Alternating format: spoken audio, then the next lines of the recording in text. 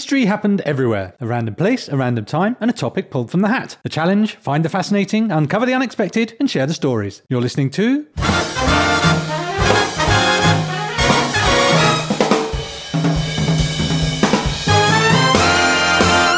History happened everywhere.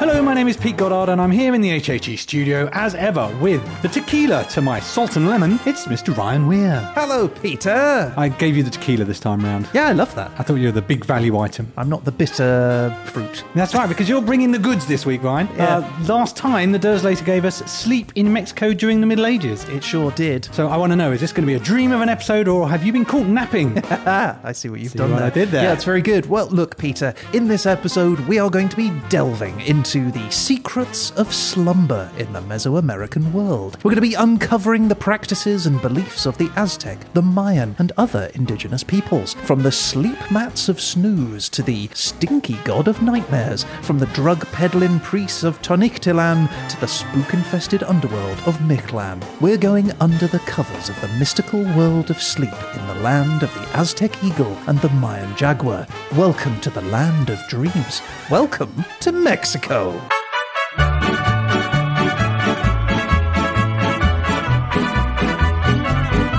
Okay then, Ryan, throw back the duvet of knowledge and lay it on me. What have you got? Well, look, let me orient you, Pete. Officially called the Estados Unidos Mexicanos, or the United Mexican States, Mexico is at the bottom of North America, separated from the USA by a big, beautiful wall, which famously was paid for by the Mexicans.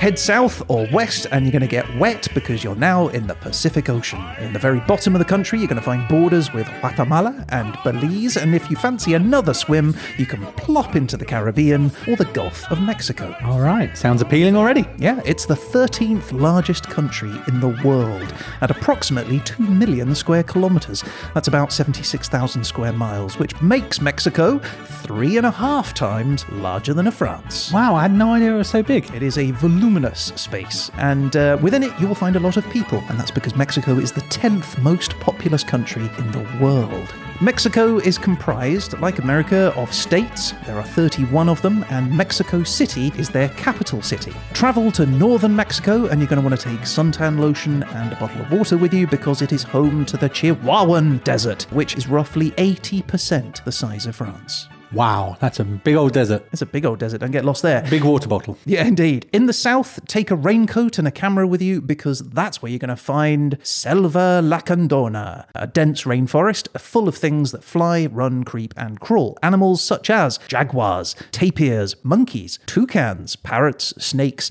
and some of those brightly coloured little frogs which look cute but whose venom will kill you within a minute. Ah, those ones you can lick and get high. Don't do that. You don't know which one you'll get. Yeah, okay. Frog licking off the agenda. Frog roulette.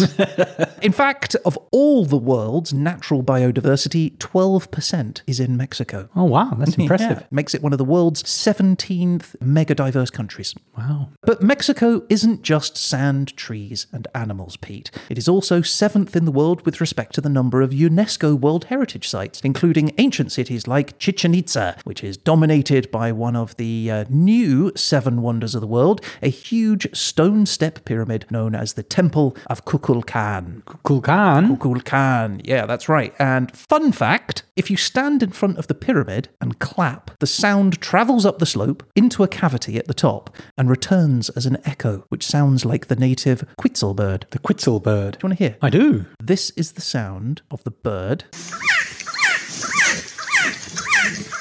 Okay, Yep, got that. so that's the sound of the bird. Yep. This is the sound of the clap.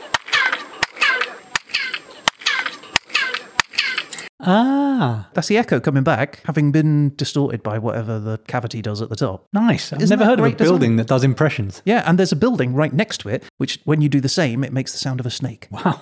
Yeah, it's really cool. Anyway, all of this, Pete, might explain why Mexico is the 6th most visited country in the world. Spanish is the language, Catholicism the religion, and the national animal is the golden eagle. The flag has 3 vertical stripes of green, white, and red. And in the very centre of the flag is the national coat of arms. It's an eagle sitting on a cactus devouring a serpent. It's always struck me as one of those elaborate flags.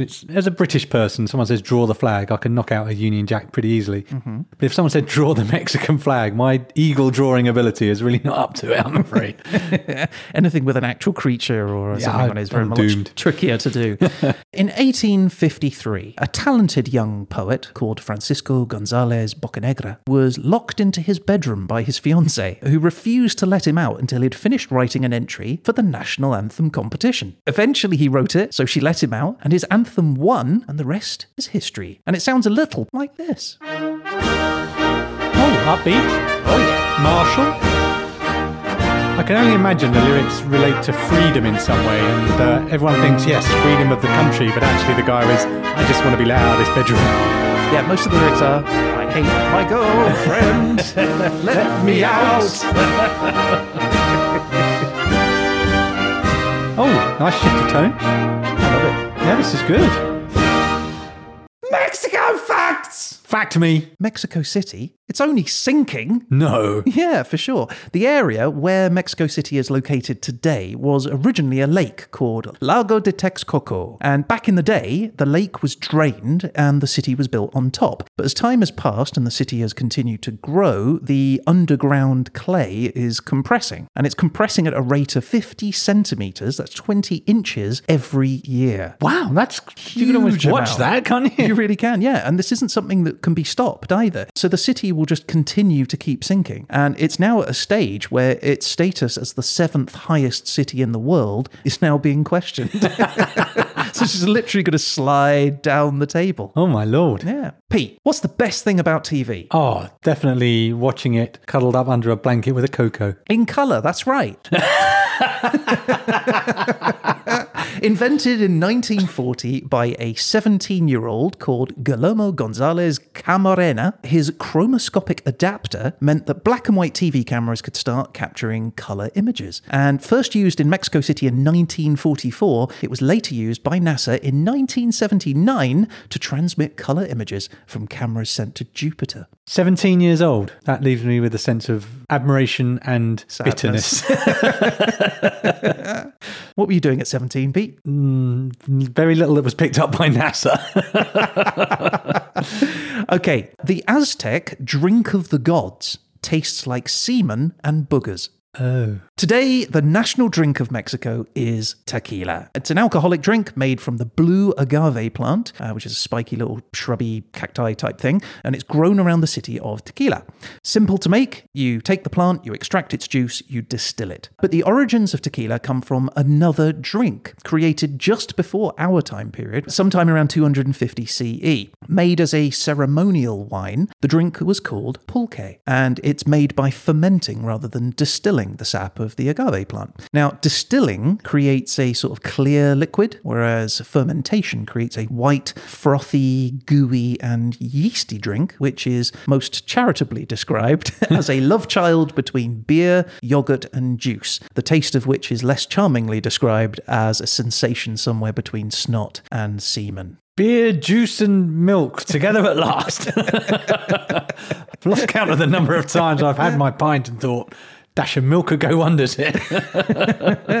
Well, look, it may not look nice or have a great texture, but it is a low alcohol beverage, 2 to 6%, and pulque is still drunk to this day. So it's a session drink, you might say. It's a great source of probiotics, protein, various vitamins and minerals. It's seen as a fix for diabetes, intestinal problems, impotence, and sleep disorders. Oh, you must have been glad when you found that. Yeah. But, unfortunately, Pete, pulque has a very short shelf life. Oh, no. Which means that it's made daily and then discarded at the end of each day. Oh, that's a shame. So I wasn't able to get any imported for us to try. So no Aztec drink of the gods for you. Such a shame. I'm so sorry, Ryan. However, I do have some of its great-grandson here for us to try. A very lovely bottle of tequila. Yay. Another probably racist noises. Yeah. Okay, well, there you go. You can Wow, this looks amazing. While I'm talking to This is Cascabel, made with blue agave, tequila blanco. So this is a white tequila. This is white tequila. All right, so Pete, I'm sure you've had tequila before. You know that it comes with salt and some sort of citrus. We're not having either of those. We're just going to drink it as it comes. I would observe that I've never started a night with tequila. Right, well, look, while you're sipping on that, let me move on, because that's not where the drinking stops, Pete. Hooray! I would normally be down for that, but your first drink was some trepidation. Yeah, no, you're okay. Because while Mexicans love tequila, they also love cerveza, beer. So, for the sake of tradition, Pete, Of course. I have some imported cerveza here in the form of Pacifico Clara, a Pilsner-style beer brewed in the Pacific Ocean port of Mazatlan. So, should we try some of that? Let's try it. All right, here we go. Oh my lord, we've got beer and tequila. This is how a good night out goes. All right, here we go. Pacifico Clara. Cheers. Dang, that's tasty. Very nice. And a good combo, I would have to say. Well, there we go. You see, you can't say I don't bring you anything, Pete. I will never say that. Hey, Ryan. Hey, Pete. Oh, what's up with you? Ugh, trouble with the neighbours. What, that Canadian family? They seem so nice. No, the ones on the other side. Well, what's going on there? I've been told they want to come into our garden. Well, who told you that? The guy who lives down the road. Well, the grumpy old Australian guy who lives in the mansion. Yeah, Mr. Fox. He says they want a nicer garden, and so they're planning on taking ours. Really? Yeah, he says they're really jealous of the podcast too. Really? Yeah, he says they want to take it for themselves. Well, why? Well, probably because we can say whatever we like, and they want that freedom. I'm telling you, they want to come over and take our jobs, Pete. I've got to protect us. So I'm going to build a great big, beautiful fence to keep them out. That's crazy. No, what's crazy is I'm going to make them pay for it. Look, this is ridiculous. Is it though? I mean, I know they've got the money for it. Well, how do you know that? Well, from all the drugs they sell. Well, how do you even know they sell drugs? Well, that's where I buy ours. Ryan, this is ridiculous. You've got to stop listening to Mr. Fox. If you've got trouble with the neighbours, you should just get to know them, understand them as people, and just learn to live in harmony. Think of all the lovely things they've given us over the years. The food, the music, that piñata they gave you. Yeah, I did love that piñata. Diplomacy, communication, keeping an open mind. Isn't that better? Nah, I'm going to build a bigger fence. Ryan, you're an idiot.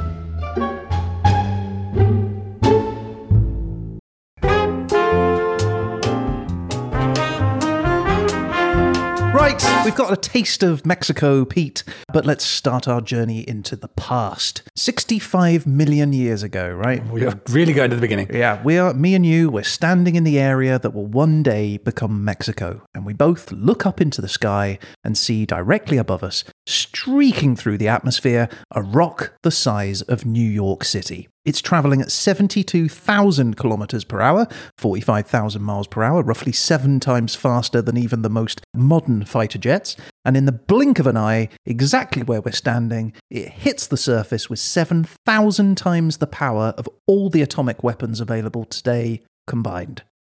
And what are our chances of survival at this point? I will raise my glass to you and say goodbye. It's been a pleasure, Ryan. Yes, indeed. So smoke and dust from the impact darkens the sky, tsunamis cause devastation around the globe, and 75% of the planet's wildlife disappears in a day, wiping out the dinosaurs forever.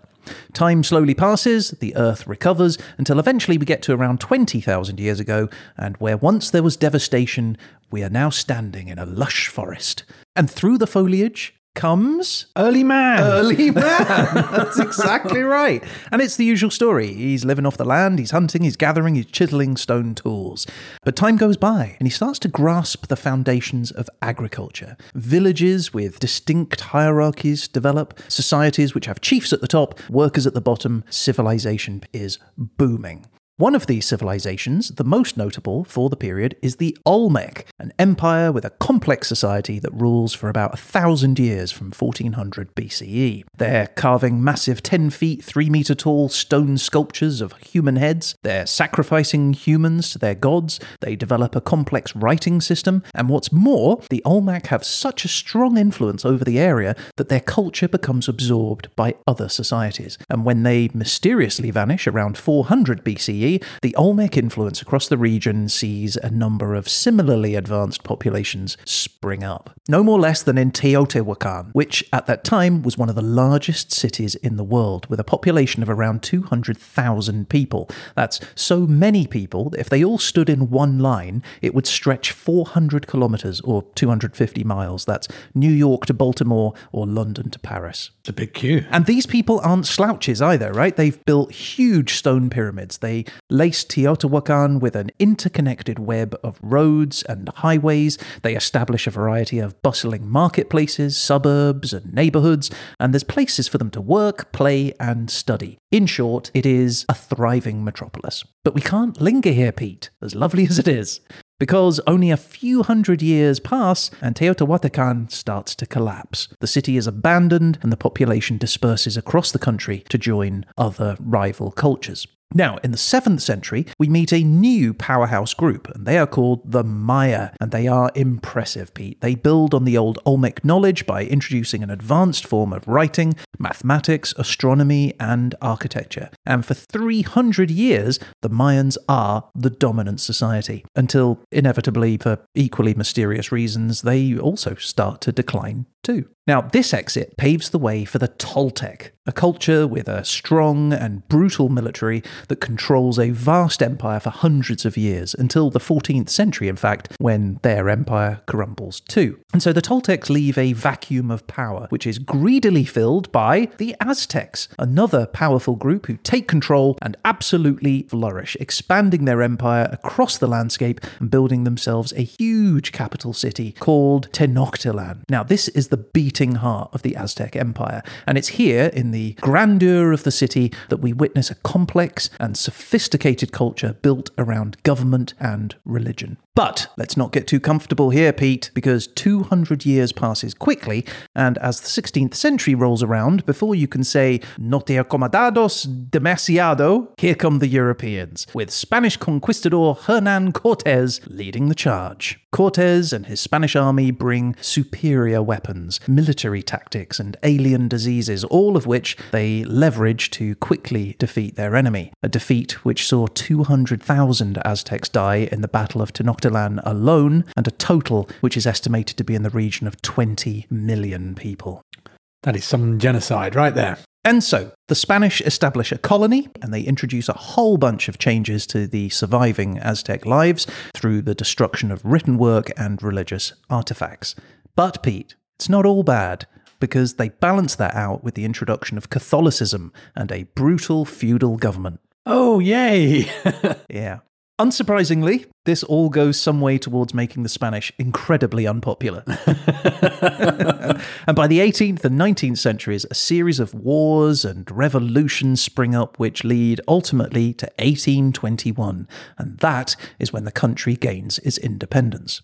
Now, short side note here, shortly after independence, around 1843, a book is published by German explorer Alexander von Humboldt. Now, within that book, he refers to the people of Mesoamerica prior to the Spanish colonization as Aztecan. This book becomes popular around the world, and soon every man and his wife outside of Mexico starts referring to all ancient Mesoamericans as Aztec. The Maya, the Olmec, the Zapotecs, the Toltecs, the Mixtecs, the Tarascans, all of them become bundled together under the one label, Aztec. This is like calling all of the different indigenous peoples of America Apache, rather than by their own specific tribal names like Sioux or Cherokee or Navajo. It's a crass generalization, and it's both derogatory and insensitive. So today there is an effort to correct von Humboldt's error, and hopefully we'll start to see those ancient cultures being referred to by their own individual names rather than just that one. Anyway, back to Mexico in the 1900s.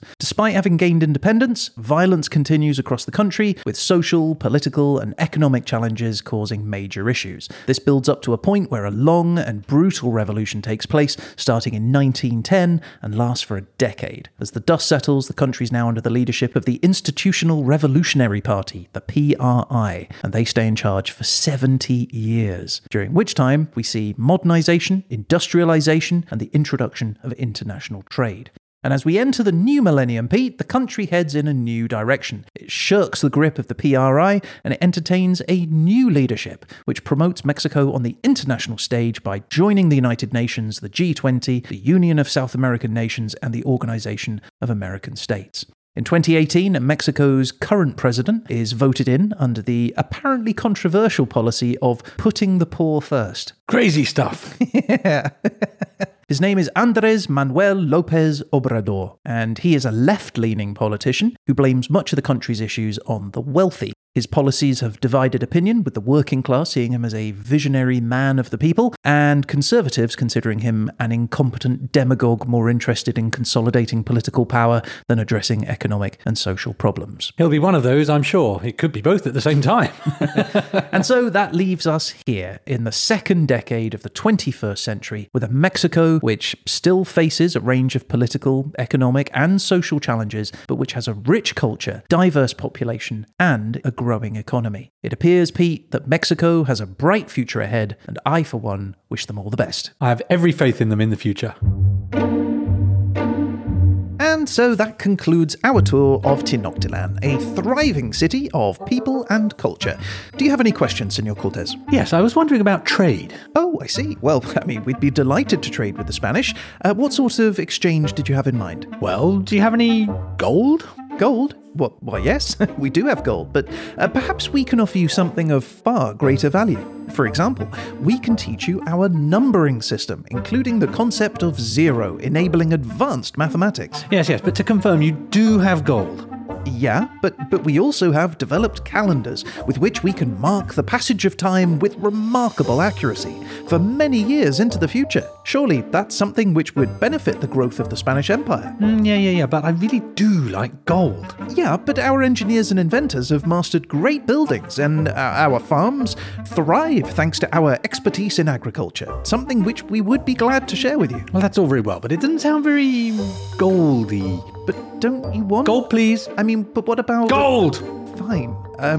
We could give you a bit of gold, yes. Or all of it? A bit of gold, yeah. But what can you give us in return? Well, and you're going to like this. In exchange for gold, we've got Catholicism. Oh, well, what's that? It's a religion. But we have a religion, a rich and vibrant set of beliefs based around many gods. Well, that's what we're offering. I just don't think we could make much use of it. Well, I suppose if that's not good enough, we do have guns. Lots and lots of guns. Oh, well, okay. Yeah, we could probably use some guns to replace our weaponry. No, I don't think you quite understand. We have guns. Ah, and how much gold would you like exactly? I would say all of it. Righto.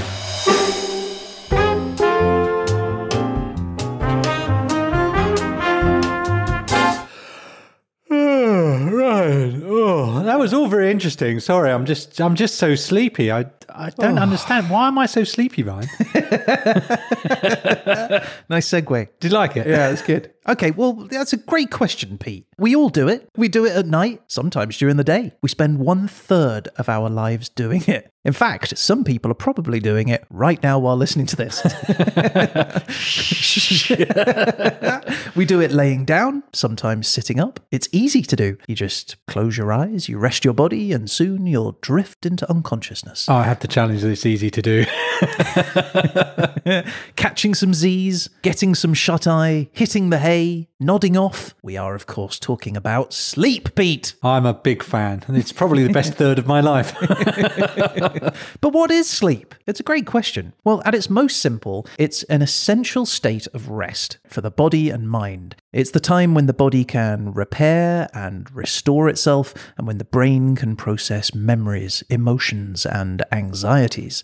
If we don't get enough sleep, or not good enough sleep, we can experience a variety of really bad effects on our physical and mental health. Fatigue, irritability, difficulty concentrating, an increased risk of accidents, obesity, diabetes, cardiovascular disease, depression, difficulty with memory, inability to retain information, even an increased risk of premature death. Basically, it's super important stuff. So how does it work? Well, as the sky gets darker, our body's internal clock gets triggered, and messages are sent through the nervous system to a small gland in our brains called the pineal gland. Now, this gland releases a chemical called melatonin, and that chemical is designed to make us feel sleepy. And when that happens, we have basically entered the first of several stages of sleep. Called N1, or drowsy sleep, this initial sleep stage slows the brain down and encourages muscles to relax. At this point, we usually go and lie down and close our eyes. This triggers the next stage, N2, or light sleep, where brain waves slow down and become more regular. This puts us into a deeper stage of sleep, called N3, or deep sleep. This is the stage where our brain waves are at their slowest, and where we find it most difficult to wake up. We then enter the rapid eye movement stage, and it's where we experience dreams. Shh, I think they've nodded off. Yeah. Should we drink more tequila while they're asleep? Now, this is the stage where the series of thoughts, images, sensations combine to make those personal little mini movies, which can be equally bizarre, exciting, erotic, or terrifying. And throughout the night, the brain cycles through these stages multiple times. Each cycle helps to restore the mind and body, leaving it feeling rested and refreshed. The brain does so much work during sleep that it's actually more active than when you're awake. Wow, I did not know that. Yeah. Research shows that this process takes about 7 to 9 hours each night, which is why the recommendation for daily sleep is around 8 hours. But sleep isn't something that just humans do, Pete. Animals, such as cats and dogs, they also sleep in a way which is similar to humans. But not all animals do. Some species of shark and dolphin have to keep swimming in order to breathe, so they can't just shut their bodies down or they'll drown. So instead they have periods of rest as they swim, which is similar to plants, who also don't sleep as we do. They just have regular daily rest cycles. And so, to today's episode, we're going to be looking at sleep in Mexico during the Middle Ages, which is a term that generally describes a European period of history between 476 and 1450 CE. But within Mesoamerican history, those years cross two major time periods, the Classic and the Post-Classic periods. So really, this is sleep in Mexico during the Classic and the Post-Classic periods. So we're going to be looking at the ways sleep impacted the lives of the classic and post-classic civilizations, people like the Maya, the Toltec, and the Aztec. And we're going to get started with the basics, like what was sleep like then? I can imagine you get more sleep in a way because you don't have electric light to keep you up and disturb your rhythm. Social media to browse. Yeah, there's very little doom scrolling in the Mayan culture. Sounds like something that could have been from that culture, though. The doom scrolls.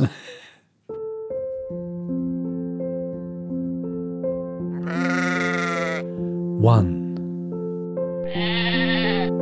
two, three, four, five.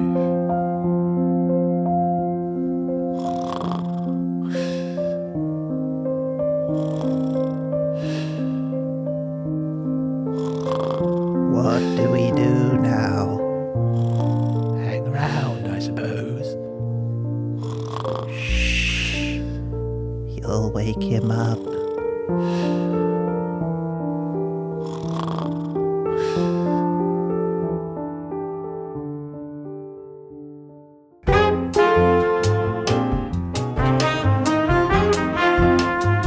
Okay, so what was sleep like for an average Mayan or Aztec? Well, much like today, they went to bed at night and they slept. They had dreams, they got up in the morning, they had afternoon naps, pretty standard stuff. But there were some differences, and the first of those is exactly where people did most of their sleeping. Unlike today, where we live in houses, which often have multiple floors full of rooms for different activities like eating, bathing, storing, and working, the people of ancient Mesoamerica designed homes principally for sleeping. And the reasons for that are twofold. One, because they lived together as part of a large extended group of family, which meant a lot of close proximity and therefore not much room to do anything other than just just sort of lying down still.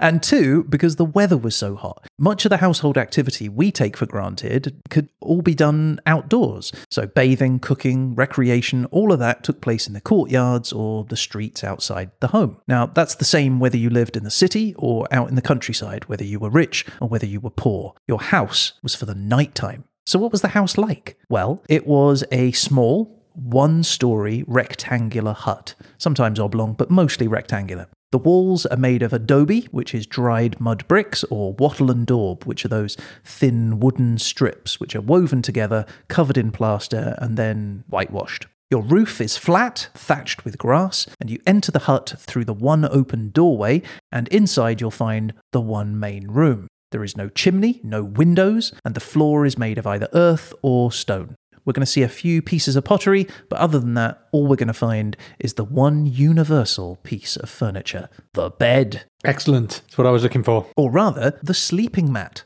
a petlattle. Petlattle, okay. Large enough for a human to lie on it, these mats are made of dried reeds. They're interwoven with different colours and designs, and they're sometimes padded with feathers or rabbit fur, and then they're covered with cosy-looking rugs. Sounds good to me. In the Maya region in particular, there is some evidence to suggest that the mats might actually have been placed on sort of low wooden frames rather than just directly onto the floor.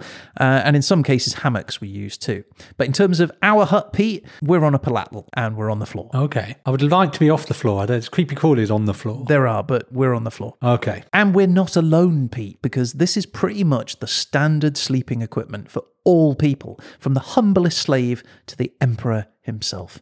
In his book, Historia Verdadera, Spanish conquistador Bernal Diaz de Castillo wrote, "However great a lord he might be, no one had any bed other than this kind." What did vary, though, was the quality of the materials and the number of the mats used. So common people would sleep on just the one mat, emperors would sleep on a whole pile of them. Yeah, I've got sort of a Princess and the Pea kind of image in my head of a guy in a giant pile of hay, thousands of rugs piled onto it. 18 feet tall. Yeah. Yeah. Nose pressed against the ceiling. So let's talk about dangerous spirits, because they were believed to cause harm to anyone who was out and about at night. And so the best place for people to be during the night hours was in their own house and laying on their mat. And we'll discuss later, but sleep was a time when it was believed that the soul left the body and travelled to the afterlife. So you needed to be protected from evil. And what better thing to protect you than your bed? Sounds great. Yeah, it's a bit like wrapping the duvet over your head when you're a kid to protect you from the monster lurking in the wardrobe or under your bed. Well, sleeping is a very vulnerable period, even just physically, isn't it? Sure it is. You've got to hope that nothing happens to you over those 8 hours that you're passed out.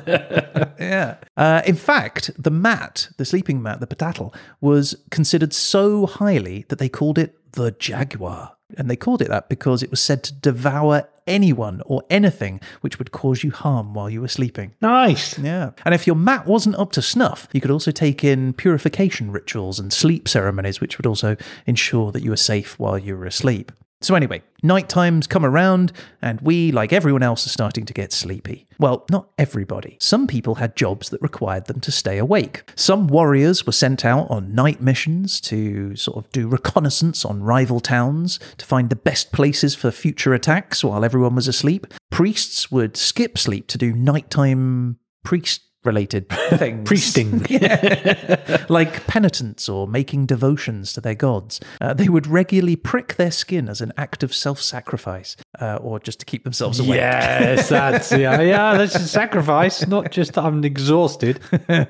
Other people were employed to keep the great fires burning on top of the temples, and there were the astronomers, people who watched the movements of the stars to mark the hours of the night and the changing of the seasons.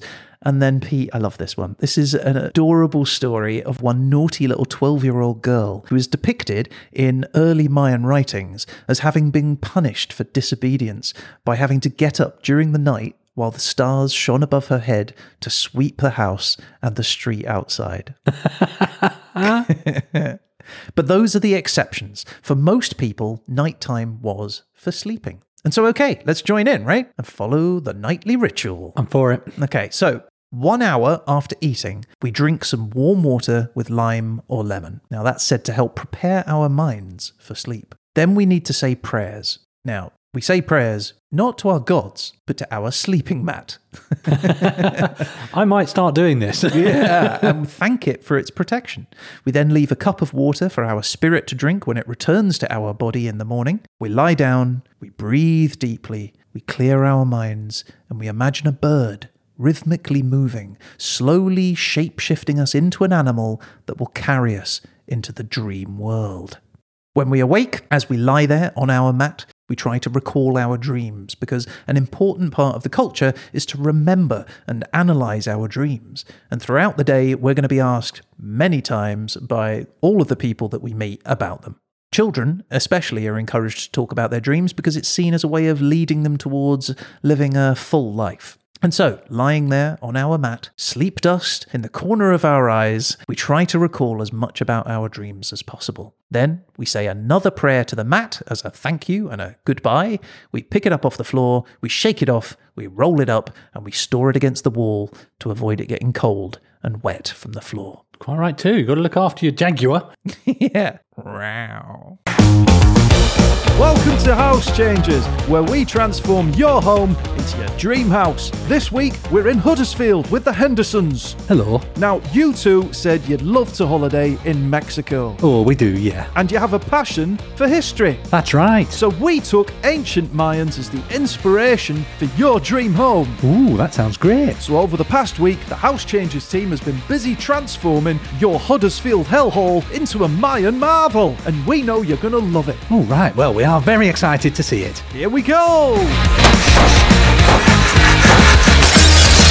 And here it is. So, what are your first impressions? Well, it's different. It sure is. The team have really gone for it, and your old home is now authentically Mayan. But it's just one room. Yep, that's right. We knocked out the internal walls, filled in the windows, thatched the roof with real imported Mexican grass, and stripped out the pipework and central heating. But where's my stairs? There is no upstairs. You now live in an ancient Mayan house, so no more exhausting stairs to worry about. It's just a single room. What about my front door? That's gone too. Like a Mayan, you have direct access to the great outdoors. But my neighbours will see in. And they'll see that we've removed all of the floorboards and replaced it with an authentic Mayan dirt floor. And where's all my furniture gone? It's gone! We got rid of all your belongings, so you can live just like the Mayans. Except, of course, for your bed. Oh, thank goodness for that. Yep, over here, rolled up against the wall, is your bed, ready for a good night's sleep. Well, that's just a mat. Not just a mat, an authentic Mayan sleeping mat. Right. So what do you think? Well, I suppose it's very roomy. It is roomy. It's a room. It is, isn't it? One room and a mat on the dirt. I knew you'd love it. Now, after the break, we'll be heading to Bolton to meet the Browns, who love all things French. So the House Changers team have transformed their boring Bolton bungalow to a plush Parisian palace. Wait, what? They get a palace? Oh, I knew we shouldn't have said Mexico. This is all your fault, Anne.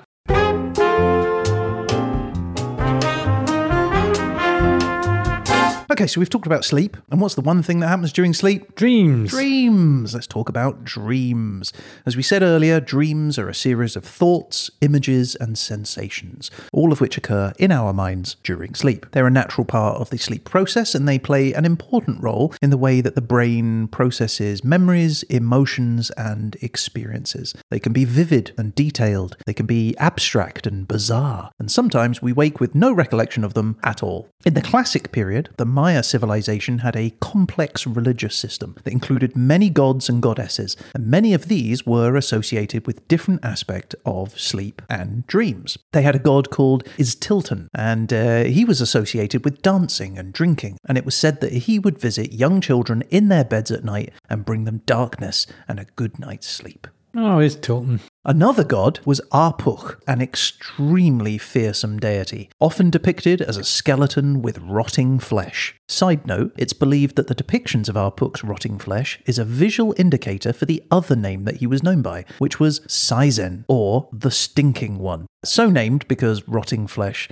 obviously smells bad. Also, the word size in Mayan means fart. You teach me all the important words, Ryan. Arpuch, or Saizen, was a super malevolent god who brought harm and suffering wherever he went. He was the god of death, disease, decay, bad luck, war, and nightmares. According to one Mayan myth, when a person dies, Seizen burns their soul, and when their soul complains, Seizen douses them in cold water until they complain even more, at which point he uses his anus to burn the soul until it disintegrates into nothing. That is a bleak ending. Yeah. So you might think that the Maya would try to keep clear of our book, right? You'd think, yes. Yeah. But because he had the ability to influence their dreams, they actually would try and invoke him and beg protection from his nightmares. That being said, if they weren't able to convince him, they would have given thanks to him for a nightmare anyway, because, as we said before, even bad dreams were seen as an important warning sign for things to come. Because throughout our period, and even today, good dreams and bad dreams were all considered to be godly messages of advice, predictions of a future that you should ignore at your peril. And so, with dreams playing such a significant importance, the ancient Mesoamericans sought out experts who could decode these supernatural messages. Expert diviners and soothsayers would offer their services to interpret dreams and give advice on the omens they foretold. But as we've all experienced, dreams can be like grains of sand falling through your fingertips. What once was a vivid and clear memory moments after sleep can disappear from us just seconds later. For a Mayan or a Toltec, this could be like having the numbers to the lottery and losing the ticket. So, as a means to help make dreams more memorable for people, priests and sorcerers would sometimes recommend a mystical herb called Kalea Zakatatichi. All right. Yeah. Known as the dream herb, Kalea is used as an aid to help you sleep. It's supposed to give you a relaxing feeling and make falling asleep more easy. More impressively, though, it's said that Kalea can help you have crystal clear dreams. Dreams with a narrative structure rather than the abrupt changes or endings that, we might normally otherwise have. Dreams that you can control. And when you wake up, it'll help you remember those dreams for much longer than you normally would. This sounds awesome. Yeah, it doesn't get you high or give you hallucinations. It just helps your dreams be more coherent and memorable. It's not clear how Kalea works, though, but some modern research has shown that it does help reduce inflammation around the brain, which might cause shallow sleep patterns to lengthen and increase the opportunity for memory recall. In ancient Mesoamerica, Kalea would normally be smoked, but today there are a range of ways people consume it, from tea to pills and tincture. That's right, Pete. It's still taken by people today. That sounds great. I'm in.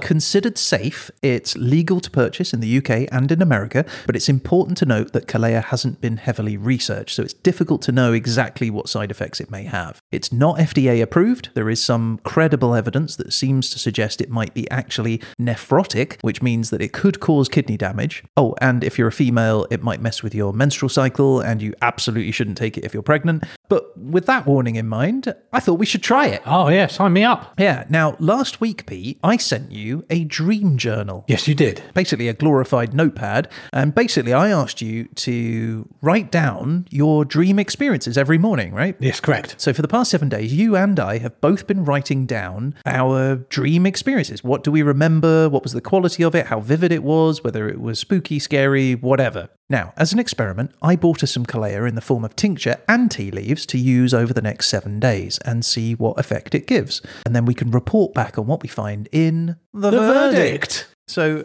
here you go. Here's your bottle. Thank you very much. Yeah, that's pretty good. Yeah.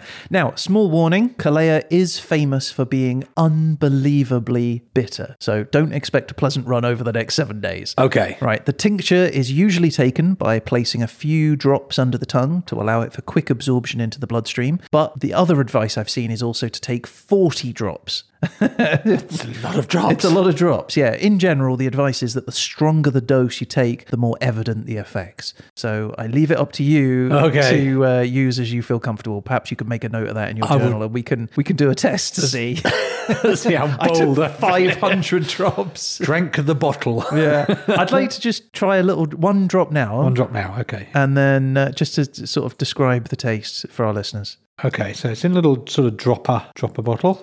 That's a lot. It's kind of a brown liquid. I'm not going to squirt it. Okay, good. Okay, how's that taste? Oh my lord! Oh yeah, that is really bitter. Yeah, I had tried that before, but yeah, I just wanted to see your reaction. Oh yeah, that's quite terrible. Oh, that is bad. So 40 drops of that every night. Yeah. for the next 7 days. Oh, that's nasty. Yeah. Oh, my Lord. That means it's got to be good for you. Clearly. Oh, Yeah. that is foul. Just think of all those dreams you can control. Oh, that's bad. Soothsayer, I seek your counsel. I am greatly disturbed by the horrors that have visited my dreams. I fear it portends doom. Well, we'll see about that, for I am the diviner of dreams, servant of Sizen, here to interpret the visions he has brought you in the night. Well, last night I dreamed of many great wooden boats, filling the horizon with huge white sails in a blood-red sky, slicing through the water towards our city. Ah, but a boat floats upon the water. This signifies our floating above the vagaries of life. This is a very good omen, my child. Right, but the thing is, these boats, they were full of strange men in exotic garb. There was bloodlust in their eyes, and they were chanting, "We want your gold. We want your gold." Oh, interesting. Well, to dream of gold is to dream of prosperity and good fortune. The gods have destined great wealth in the future for you, my child. Oh, okay, but these strangers, they fell upon our city, hacking and slashing until the streets ran red with blood. They carried strange sticks which made a noise like sudden thunder, causing our people to fall dead. Oh, worry not, my child. In our dreams, death is simply a symbol of change. Life is all about change. Perhaps you're going to find a new job soon. I fear a terrible threat is approaching our city. No, it'll be fine. Really? Yes. It all sounds absolutely fine. Nothing to worry about at all. If you say so. I do. Next!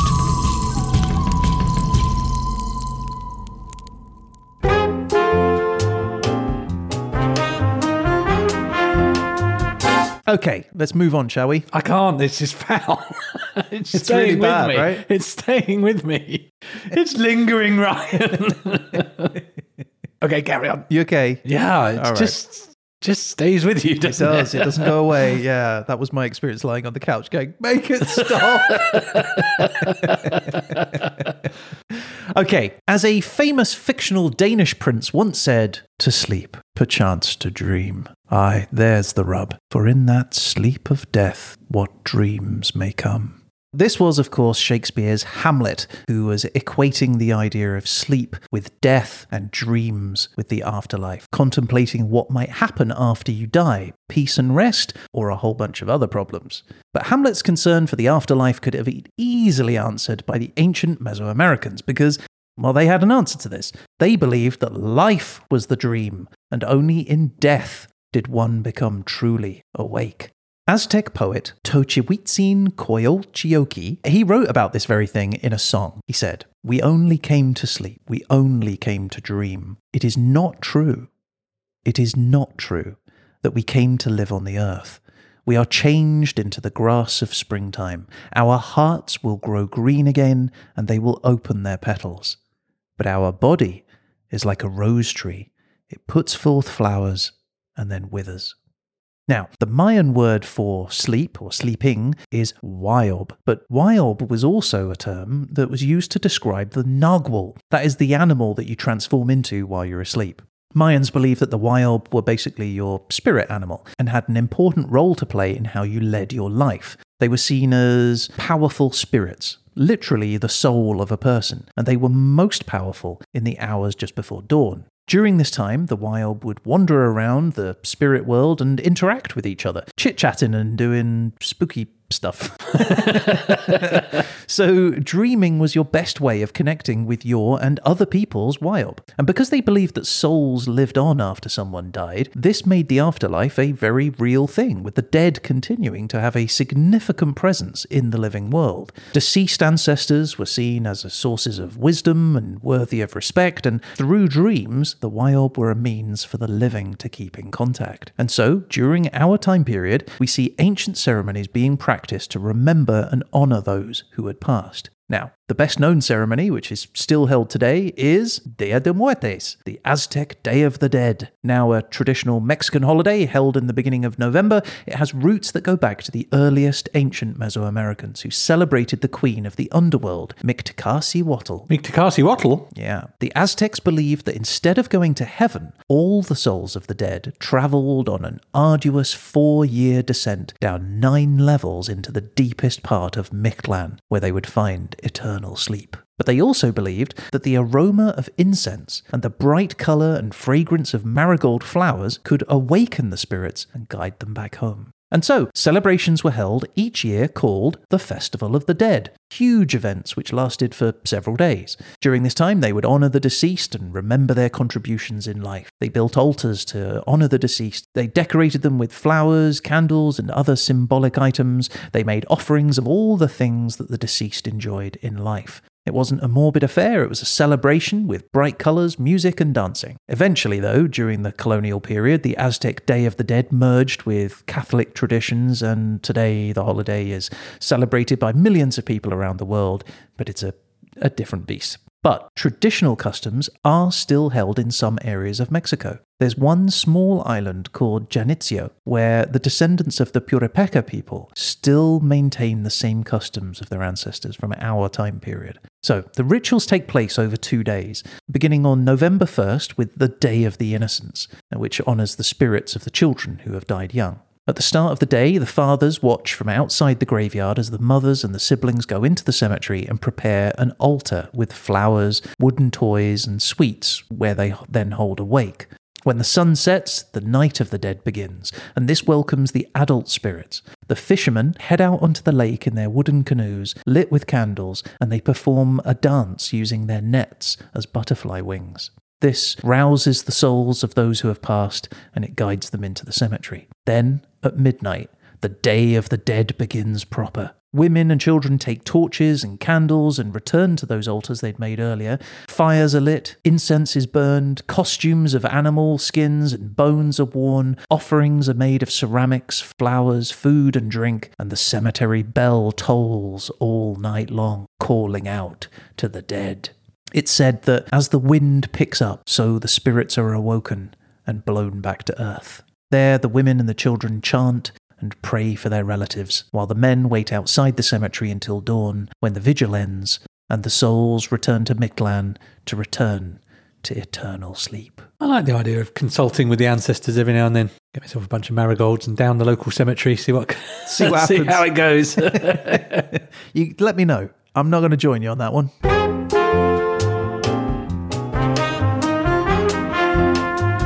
So, one last thing before we end our episode, Pete, and I want to end with a little Aztec bedtime story. Right? I'm ready. As is appropriate. You can tuck me in and then tell me a story? Yes, absolutely. All right, here we go. Now, this is a bedtime story called The Sleeping Woman. Long ago, a beautiful princess named Iztaccíhuatl fell in love with one of her father's warriors called Popocatépetl. Pop a kettle on. The emperor was unhappy that his daughter should be in love with such a man, and so only promised that they could marry on the condition that Popocatépetl returned from a war against a ferocious enemy. Popocatépetl accepted the terms and left to do battle.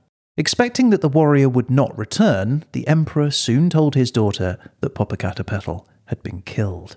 Believing the news, Iztaccíhuatl was overcome with grief, and she died.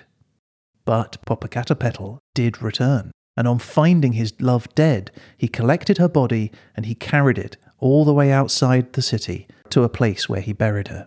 He knelt down by her graveside and he mourned. Days passed to weeks, weeks into months, and still Popocatépetl remained, kneeling by her side. As time passed, the gods covered them with snow, and slowly they both turned to stone. Popocatépetl became a volcano, raining fire in rage at the loss of his beloved, and Iztaccíhuatl's snow-covered mountain became known as the Sleeping Woman. The end. Oh, that's sweet. It really is sweet. And you can see both those mountains today if you visit Iztapopo-Zacayapan National Park in Mexico. Iztaccíhuatl is the third highest peak in Mexico.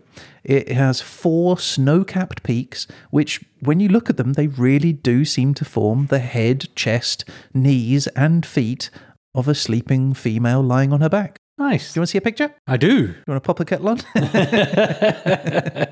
Oh, I see it. Iztaccíhuatl. Oh, yeah, she looks quite comfortable. It really does look like a body lying down there, doesn't it, when you look at it? We'll pop that up on the website. Anyway, Pete, there you go. That is sleep in Mexico during the Middle Ages. I loved it, Ryan. That was excellent. Thank you very much. There was a nice interlude in the middle where I very nearly fell asleep as you gradually described the stages of sleep. You nailed the time period, the topic, sleep, death. It had everything. Tequila, beer. Bit of a roller coaster. You started with delicious treats and then moved into tormenting me with the bitterest thing I've ever tasted.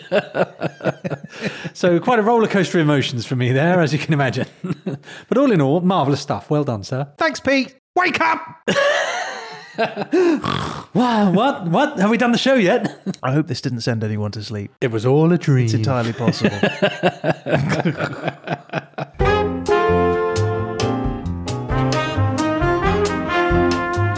So Ryan, that was marvellous stuff. Thoroughly enjoyed it. Sleep, Mexico, Middle Ages, or indeed the classic and post-classic periods. Thank you. Brilliant stuff. But now we must look to the future. That means desolation. That does mean desolation. I don't know what your dreams have told you that is held in the next week, but let's find out now. Well, it's your episode, isn't it? It is. Oh, well, let's find out. Okay, here we go. Let's push the button. Okay, Peter, your place is... Syria. Syria. Syria. It's serious business. Okay, and your time period is... Okay, it's 550 to 330 BCE, which might not sound great, but that's the Persian Empire. Oh, that's the very, very much in the neighbourhood, isn't it? So you would think that that's got to be there, right? Surely. All right. And you're going to need a topic then, aren't you? It's going to be basketball or something. Chariots. Okay, here we go. And your topic is... The extra mile. Ooh. The extra mile. The extra mile. I could do something with that, probably. I hope. Maybe. Well, good luck, Peter. It is the extra mile in Syria during the Persian Empire, 550 to 330 BCE. I look forward to bringing you some stories.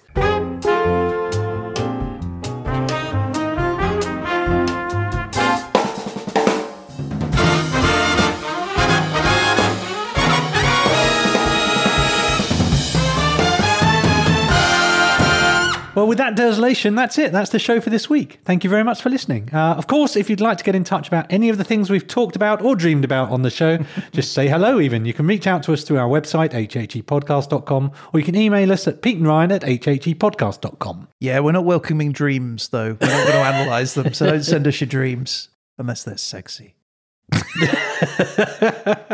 And you do want to get in touch with us if you're on TikTok, Instagram, Facebook, or Twitter, again, you can find us. It's at HHE Podcast. And if you subscribe to one of those, you're going to get a whole bunch of information as we send it out. News, pictures, more facts. You can see a picture of the lying down lady. That's indeed. And we'll be back again soon with The Verdict. But until then, a huge thanks to you, Ryan. And thanks to you, Peter. And that's it. I guess all that's left to say is... You've been dreaming of...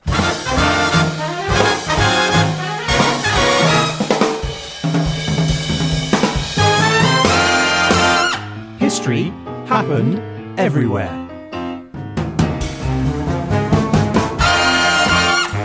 Oh, hey, Pete. Hey, Ryan. Oh, I'm off to bed now. Okay, good night. Sleep tight. Don't let the bed bugs bite. Wait, what? I said good night. No, the other thing. Sleep tight. No. Don't let the bed bugs bite. Yeah, that. Obviously that. Are you telling me we have bed bugs? Oh, of course not. That's just a thing that people say. Why are people saying that about our bed? Well, not our bed, just beds in general. Oh, so there's what, like a plague of bed bugs going around or something? No, it's just an expression, a thing people say to help you sleep. Well, how's that supposed to help? If anything, I'm more awake now because I'm terrified of bugs. Ryan, you're being an idiot. Look, do we have bed bugs or not? No, of course not. It's metaphorical. I don't know what that means. It means it represents something. The bugs are like things in your brain. There's bugs in my brain? Not actual bugs. It's just like saying don't lie there thinking of horrible things like... Bugs? Well, yeah, I guess, but more everyday thoughts and fears. Money issues, the big meeting you've got at work. Where am I going in life? The stuff that keeps you up at night. They're like bugs, those thoughts, eating away at you, gnawing away at your soul. Oh, right. No, I don't have any of those. Thanks anyway, though. What, you don't have worries? No. So you're telling me you never lie in the dark, late into the night, they're thinking, am I a good podcaster or not? Or what is my purpose? What's the point of it all? Or wondering I've wasted my life and I've achieved nothing. I've got one friend and a podcast. I've got bills to pay. My life's a shambles and nobody loves me. And do I even have a future? No, never happens to me. Oh, right. Do you have those thoughts? What? No, obviously not. Oh, good, because that sounds awful. Yeah, awful. All right. Well, night, Pete, and don't let the bed bugs bite. Yeah, thanks. Good night. Ryan? Ryan, are you awake? Ryan? Oh, stupid bed bugs.